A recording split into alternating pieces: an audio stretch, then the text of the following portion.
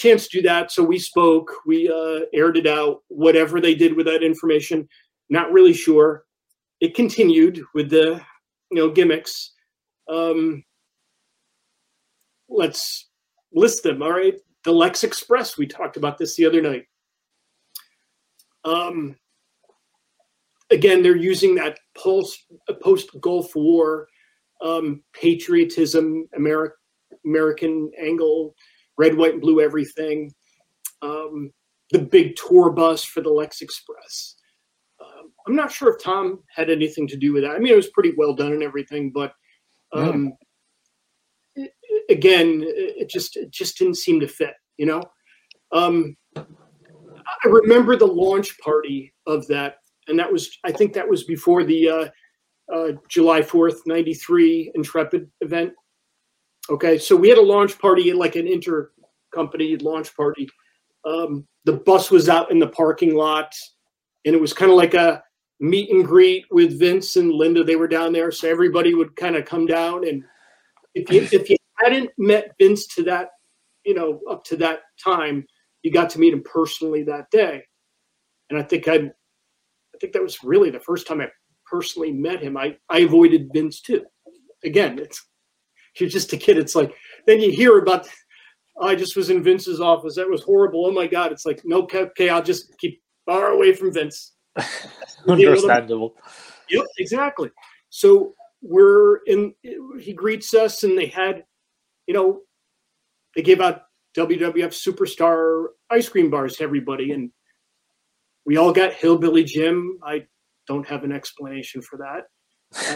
But the music they had playing, there was a Stars and Stripes Forever, which was used as his intro music for a long time, and it was patriotic military music from way back. God knows how old that song is. Everything was, sorry for that. That's not the voices in my head doing that either.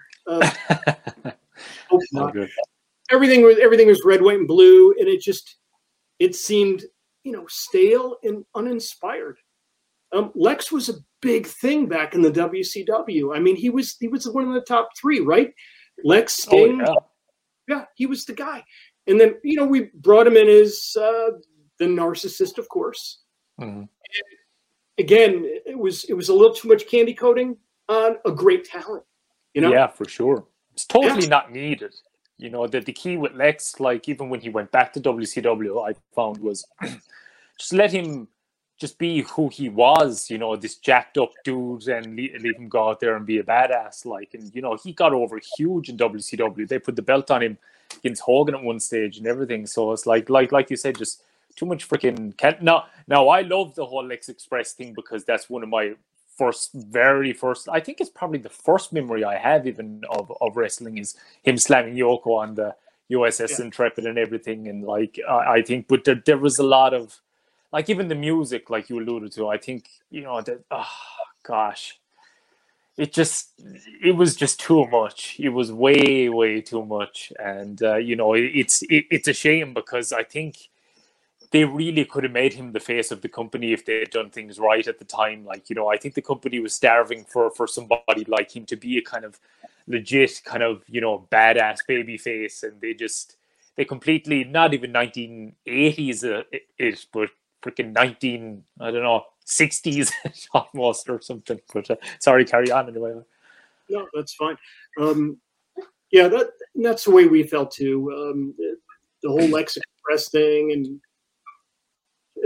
but I have to admit, him, slamming Yoko on the deck of the Intrepid, not Yoko Ono, Yokozuna. I don't think I'd be opposed to. Anyhow, that was pretty cool. That went over pretty well. That was a good concept. It never had been done before. That was all good. Yeah, and then right after, as you remember, then the bus hit on the tour. It just hit the road. It was gone. There it is. And the Saturday shows would report on the progress of the Lex Express. So you'd see these, you'd see the bus pull up, and then this crowd of people just run to get to the bus, right? But I heard that the crowd wasn't really a crowd. That these were people who were kind of gathered up to participate. So there was no big crowd waiting for the bus to arrive, but people who were, hey, you want to show up for this? Yeah. So I guess they handed everybody a Hillbilly Jim Superstar ice cream bar and lined up in front of the Lex Express. Now, that's what I was told, that most of the crowd was artificial. So I kind of guessing it was. So the Lex Express wasn't really going over too well. And like, I think another thing, I think they positioned it wrong because he literally just came off being the narcissist. And like they did the Yokozuna slam and, he's thrust into this babyface position. I think like the way they probably should have done it was like, do it the same way, have, the slam on the USS, have that be the kind of launching pad to turn babyface, and have the match at SummerSlam. You could nearly do the same ending. And then from there do the Lex Express tour, because then he would be campaigning for getting the title shot back because he was screwed out of it the first time.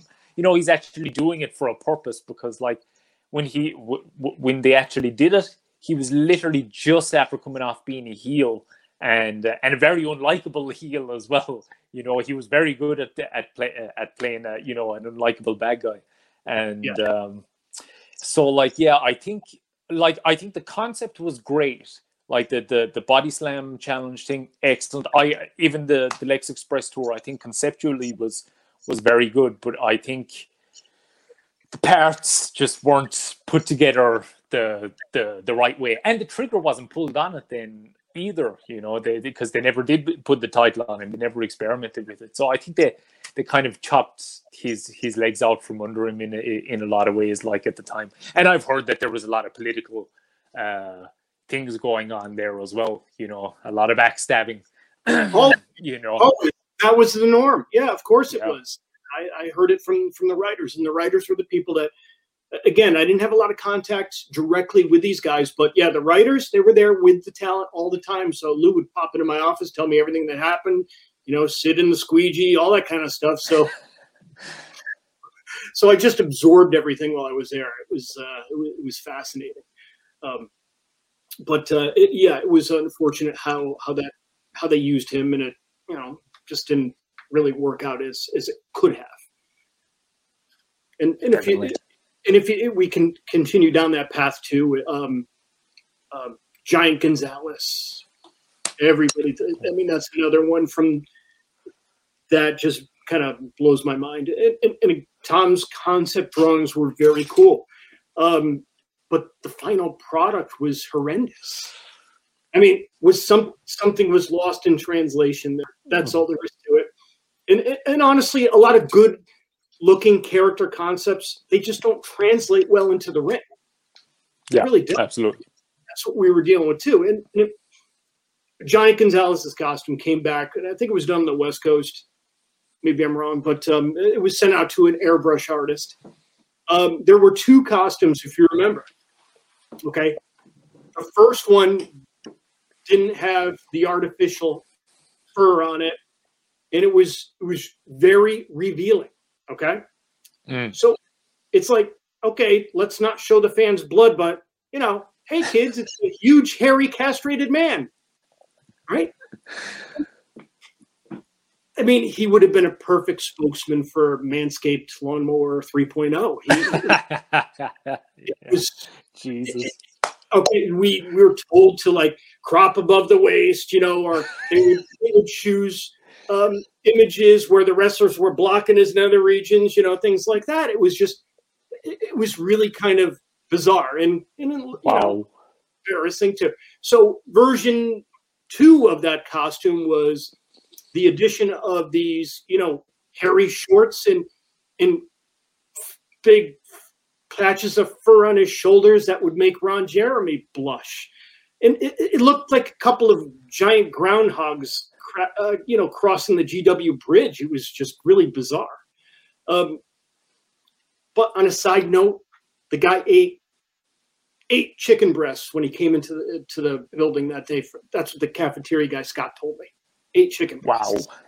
Yes. Holy shit.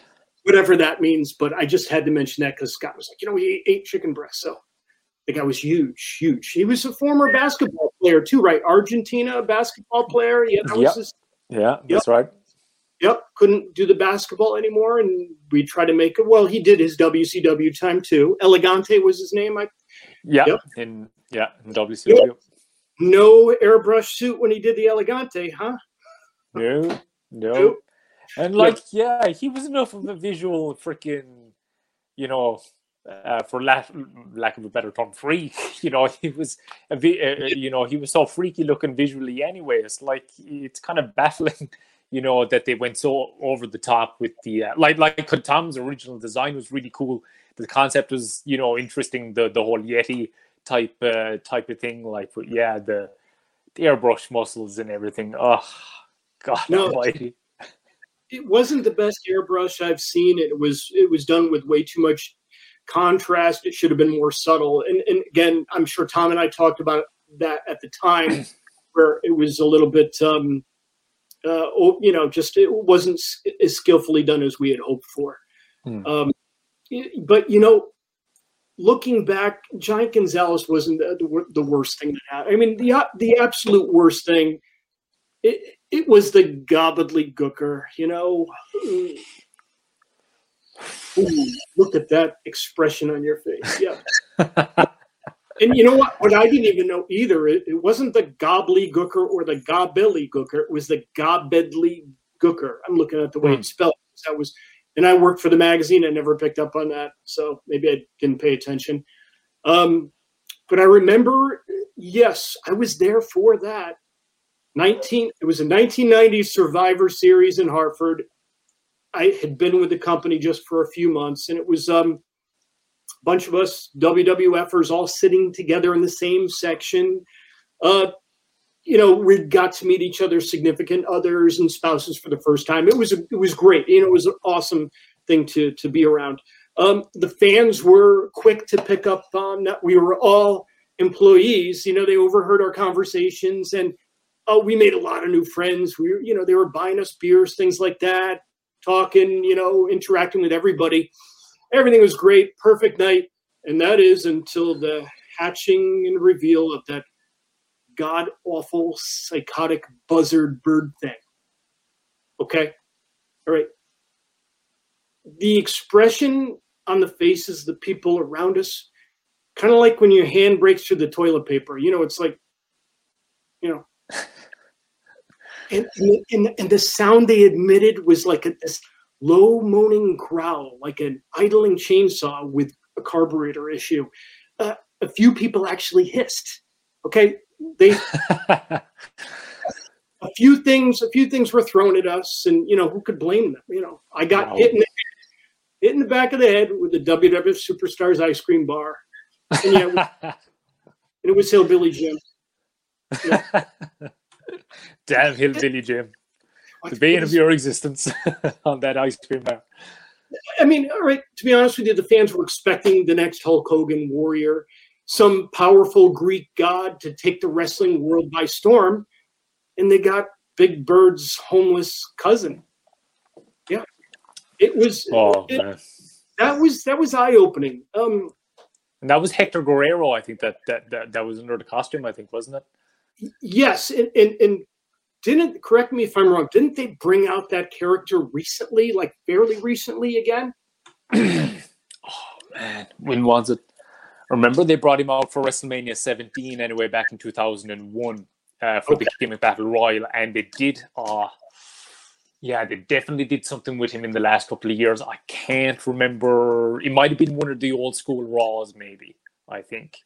They've done a couple of them over the last, like, 7 or 8 years, maybe less. I'm not sure. The one that really sticks out is when Jake the Snake Roberts came back. Like, I remember that one really vividly. But yeah, he was definitely around somewhere anyway, because they're mad for bringing those old school gimmicks back whenever they get the chance for like those cheesy little skits. Sure. So apparently, all efforts to seek and destroy that costume failed. Then that's unfortunate. We had our chance. We blew it. Okay. I mean, if you look back on the gimmick era, the industry was clearly in a transitional phase. And what we were trying to convey to them back then is what's actually where wrestling is now. These people, these wrestlers, are using their real names. The costumes are good, but there's really no gimmick stuff anymore, right? I mean, I don't really follow it too much, but I see real names, less flash, things like that. And yeah, I guess it's working. I'm not sure where the industry is right now. And yeah, like I said, to be honest with you, I don't really follow it. But that's where we thought it should have been. But it's not. The gimmick era wasn't necessarily bad. You can compare it to the hairband era of the music industry. It wasn't the best music in the world, but damn, it was fun, you know? Yeah, absolutely.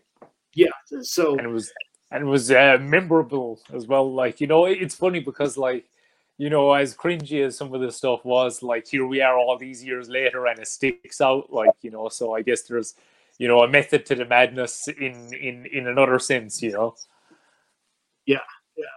Again, I wouldn't trade the experience for anything in the world. It was great.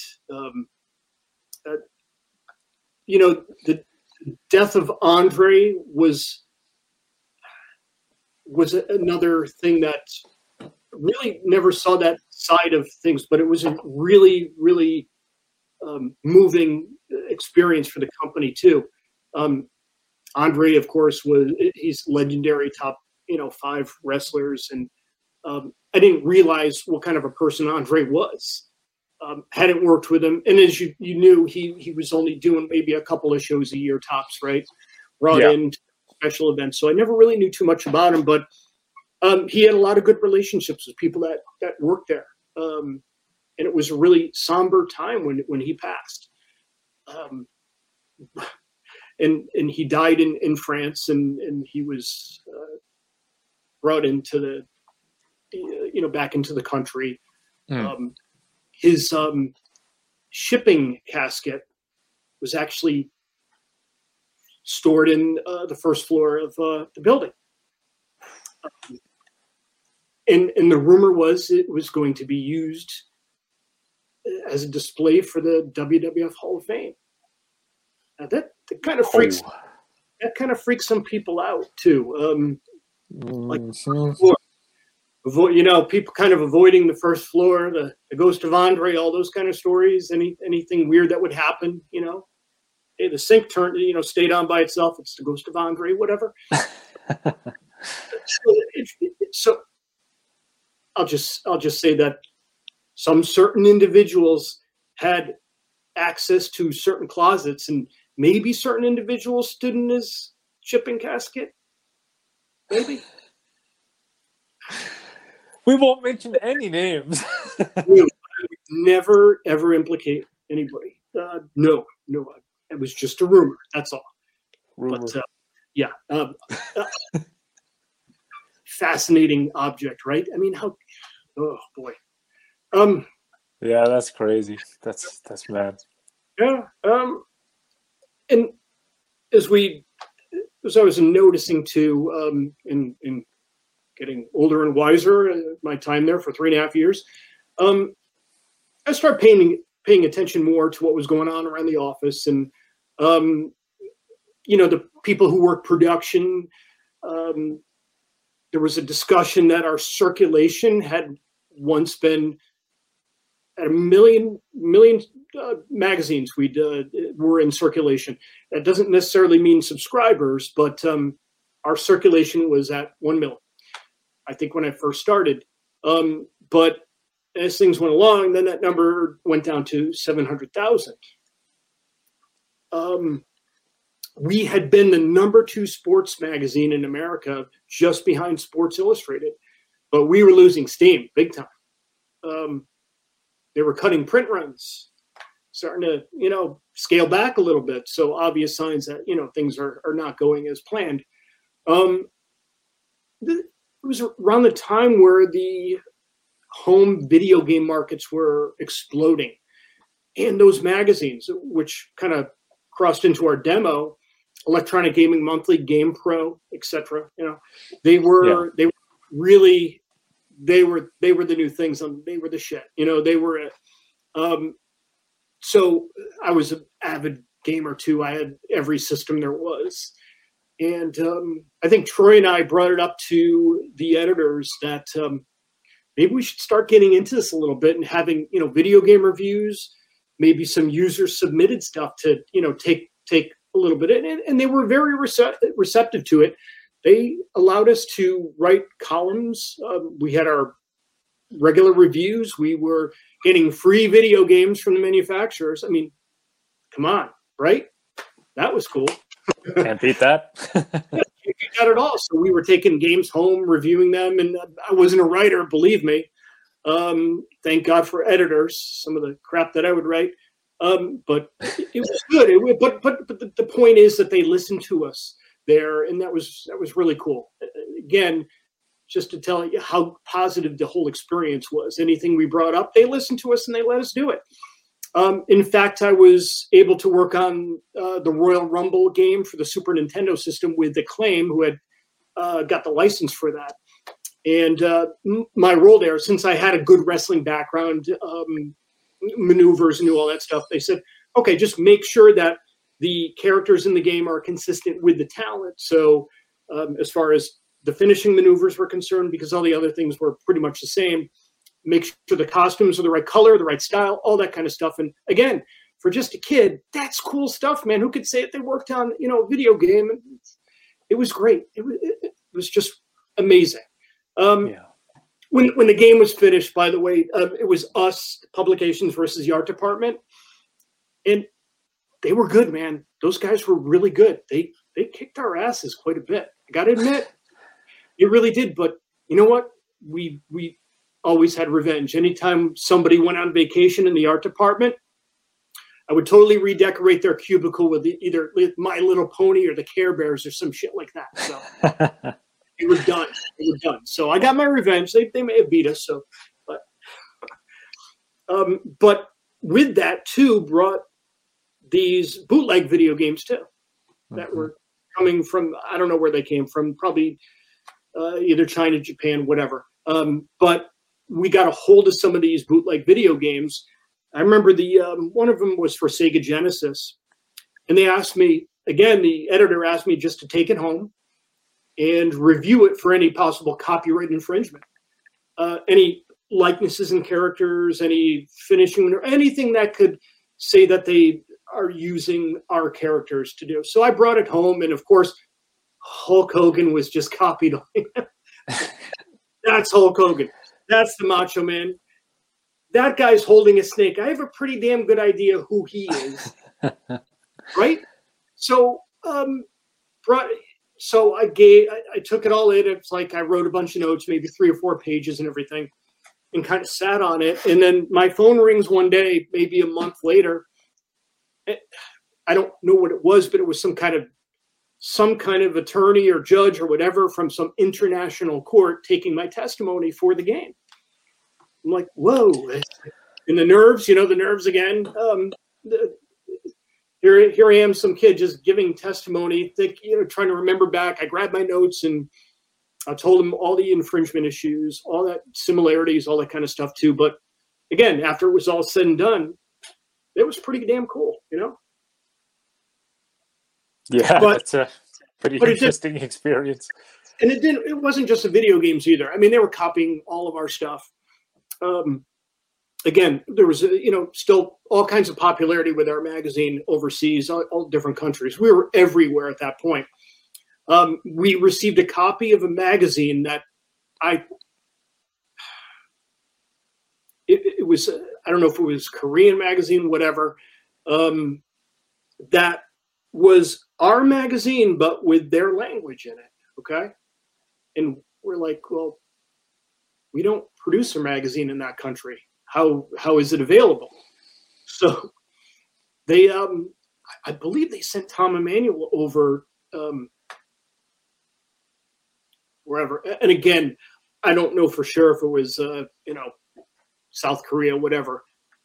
For argument's sake, let's just say it was South Korea, whatever. Yeah. They sent they sent him over there because I think they had located where, the origin of where that magazine was coming from.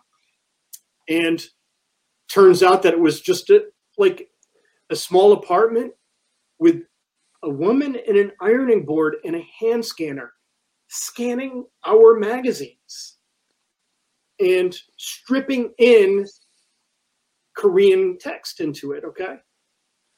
And the quality was amazing. I wish I had one now. It was a really damn good job for a hand scanner back in 1992 or 93. The damn thing looked legit. Really well done. So they were making the magazine over there. And of course, they were, needless to say, they were shut down. But it was fascinating. It was fascinating. If anybody has any copies of that, if if you have any copies of that, hit us up and give us a look. That'd be so super cool to see that. Maybe worth quite a bit of coin now as well. That's a serious collector item right there. Yeah, and it was just nothing more than evidence to us at that point. So who knows? They probably exist somewhere. But I got to, where the tide really turned for me was the steroid scandal. That's when things really got kind of funky there. And that was huge. I mean, it was, again, we were getting press, not for, Jake Snake biting Macho Man's arm or anything like that, but we were getting really negative press. It's almost like the world was out to shut us down at that point. It was crazy. Yeah. And they were attacking us left and right, fake sport and all this. And somebody was out to shut it down. It seemed it was really getting funky there. So if I recall, it was either a company memo telling everyone that the FBI was conducting an investigation on the steroid scandal, and you'd have to be, cooperate with anything if anything is asked of you, just to cooperate and, just do whatever it takes. One night I'm just leaving the building and leaving the parking garage, and across the street is parked a car. No big deal. This head pops up, snaps a picture, ducks right back down. I'm like, what the hell was that? And, maybe a little paranoia because of the FBI investigation, maybe, but I don't think the FBI would need to do that. Nonetheless, it was kind of freaky to see somebody pop in their car, snap a picture, and duck right back down again. Jesus. So come in, may have been that Monday or the next following Monday, come into my office, and all of the drawers, computers, everything is labeled with an evidence tag, everything. So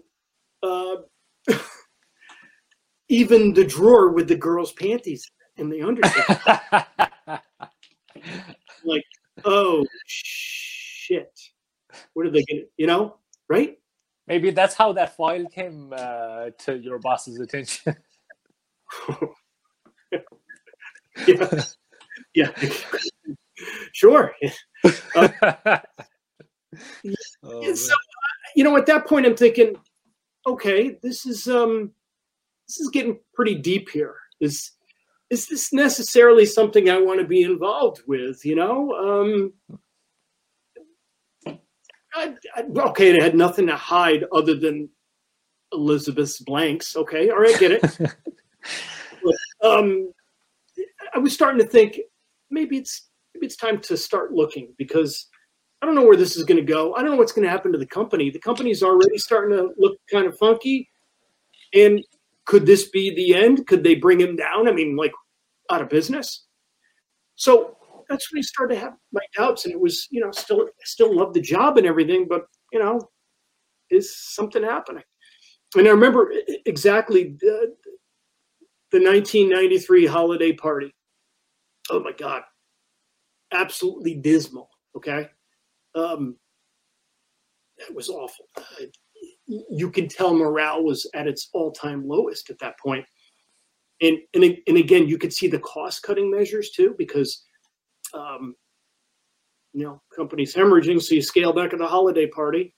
At least it was open bar. Otherwise, I probably wouldn't have showed up. Okay, that's whatever.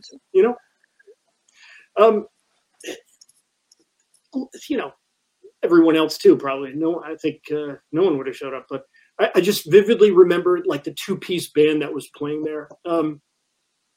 One older man playing a Fender guitar, and his bandmate on the portable drum set. I think I saw a Play School logo on it. It was just really bad. But what really caught our interest during this train wreck was the fact that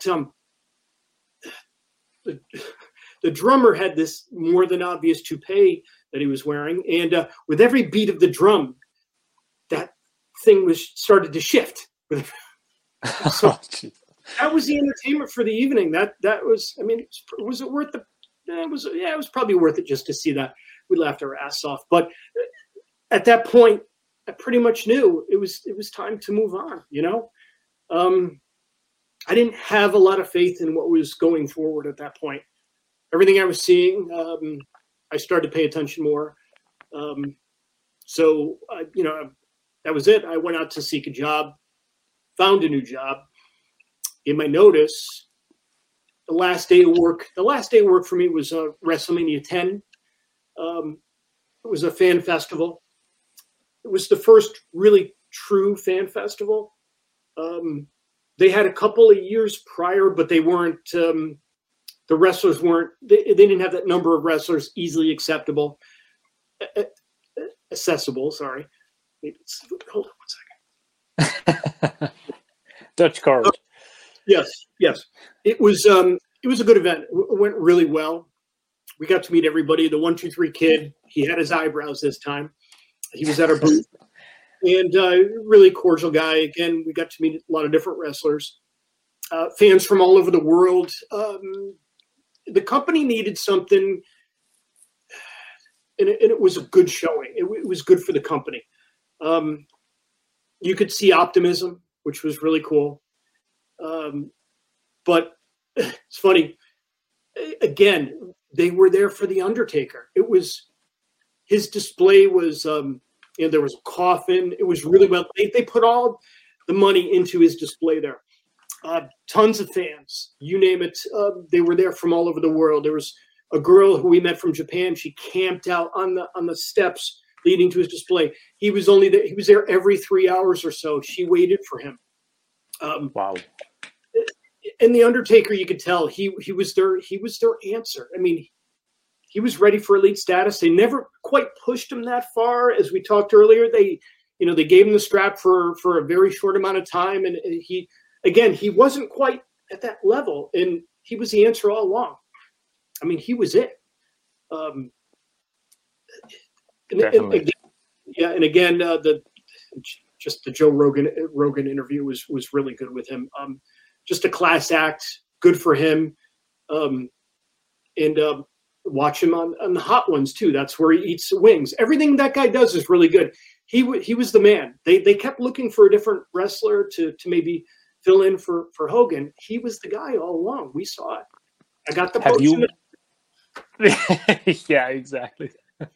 Have you watched the WWE docu-series that they did on Undertaker, The Last Ride? No.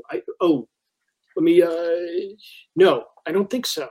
You should. Oh man, it's on the WWE Network. That kind of chronicles his last couple of years, because he was planning on retiring a couple of years ago when he worked with Roman Reigns at WrestleMania, I think in 2017, I think it was, or 2018. And the match went fairly badly because Taker was in a fairly bad shape at that point. His hip, and he was really banged up and kind of had left himself kind of get a bit out of shape and things. And, the match didn't go the way he wanted. So he kind of he got the hip surgically replaced, and, he really got himself into amazing shape to come back to kind of redeem himself. And the next year, the WrestleMania match with Cena, then he got barely any time. He prepared great for it, but they got only a couple of minutes, and it ended up being a squash match. And then he started having more matches, trying to end things on the right note. And something would just always happen. So like it was like this 4-year process of him trying to come to terms with retiring, and they chronicle it all in the docuseries. It's freaking amazing, man. You'd love it. I strongly recommend watching that now. It's really good and really revealing. Like he goes really in depth into his personal thoughts on everything, like, you know, more so than he ever has before. Like, so I'd really recommend watching that. That's excellent. I'm fascinated with The Undertaker. I mean, he made his debut while I was there. I followed the very beginning. I'm quite jealous of that fact. For his first real televised match at the Survivor Series too. It was I saw it from concept, you know, to this explosion. It was he's, if I had to say my favorite wrestler, okay, he's definitely one of them. Superstar Billy Graham, going back to the old days, but Jesse Ventura too, because he kind of like emulated Superstar Billy Graham. He was a good persona. But The Undertaker, I was there from the beginning. It's like a, you know, special place in my heart. He's my number one as well. Like he was my number one from day one. Like, so he's the greatest in my eyes anyway. You know, I guess to wrap it up, it was an amazing experience working there. Everybody was very cool. I never really had anything negative there. You know, whatever happened, steroids, it is what it is. It was all great. I had such a blast. If I had a chance to do it to this day, keep it as a career, it would have been great. But HR department was pretty much building a holding cell for me at the end there. So I don't think I could have continued there. I would have gotten. Well, I just would have. But it was a blast. And you know what? A group of us that work together, we still get together on occasion. We're still friends and everything. And we all had positive experiences working there. In fact, we're overdue for a get together. But you know, if I had to tell everybody today, watch The Dark Side of the Ring. Really good. Get a different perspective on the whole thing. Get a real behind the scenes. The movie The Wrestler. Okay, that was really well done. That's the reason I became an actor. Yeah, no kidding. Really. Wow. Yeah. Wow. Because like I was telling you before, that was it kind of mirrored in a roundabout way. It kind of mirrored what I kind of went through, because like I wanted to become a wrestler so bad, and you know I physically couldn't do it, and it was just all I knew. You know what I mean? Wrestling was just all it's still pretty much all I know. But so when I saw that film, it just blew me away. Like, you know, and it kind of clicked in my head. Then like, okay, maybe like I can do that. Like, I mean, you know, I'm not dealing with the physicality. You're still telling a story. You're still eliciting emotion. You're still performing, but, you know, without the physicality. So that's what got the wheel spinning in my head. And like Mickey Rourke's performance in that is just, it's criminal that he did not get the Oscar for it that year. Criminal. Yeah. That's on one of my regular rotating movies that I watch too. It's like comfort food, that movie. It was just so well done. And also the Iron Sheiks movie that's out too. And I know you haven't seen it yet. You need to see that movie. Oh I God. Might actually throw that on tonight. Now that you've reminded me of it, I'd say I might throw that on tonight. Yeah, that was really eye-opening too. And you know, and I got to say, you know, support your local wrestling events, your wrestlers. Based on the movie The Wrestler. These guys were once at the top of their game. They were working arenas. They were big superstars making all kinds of money. And, you know, not everyone's good with their money. These guys are struggling. A lot of these guys are struggling to this day just to keep a roof over their head. And support your local indie shows, things like that, your meet and greets, buy their merch, their autographs, say hi, tell them you appreciate them for what they've done. It means a lot to them, you know? It means everything. these guys were heroes growing up, and it seems like they feel like they're abandoned. They really do. No, you get to your events, support them. They'll really, truly appreciate it. 100%. I echo all of those sentiments, and like, you know, a lot of them are doing virtual signings as well and everything now. So like, support them every way you can. And just before I let you go, I had a little quick fire round of questions. Real quick, some favorites type things just before we go. Awesome. Awesome. And sorry. if that's great. And if I don't know the answer, I'll make something up really good. Don't worry. All good, my man. All good. All right. We'll start off with favorite movie. Ooh, favorite movie. I probably have two of them, but Over the Edge, 1979, Matt Dillon's first appearance. Oh, wow. Kurt Cobain's favorite movie too. Oh, really? That's interesting. Hmm? Favorite TV series? Ooh, TV series. Battlestar Galactica, 1978. Oh, wow. That's a throwback. Yeah, it was my favorite. I mean, that's one that I remember that I would stay up religiously to watch or make sure I watched it. It was devoted to that show. Definitely. Didn't even have to think about it. Favorite band? Favorite band? Iron Maiden. Good choice. Good choice. Favorite wrestling match that you've watched? You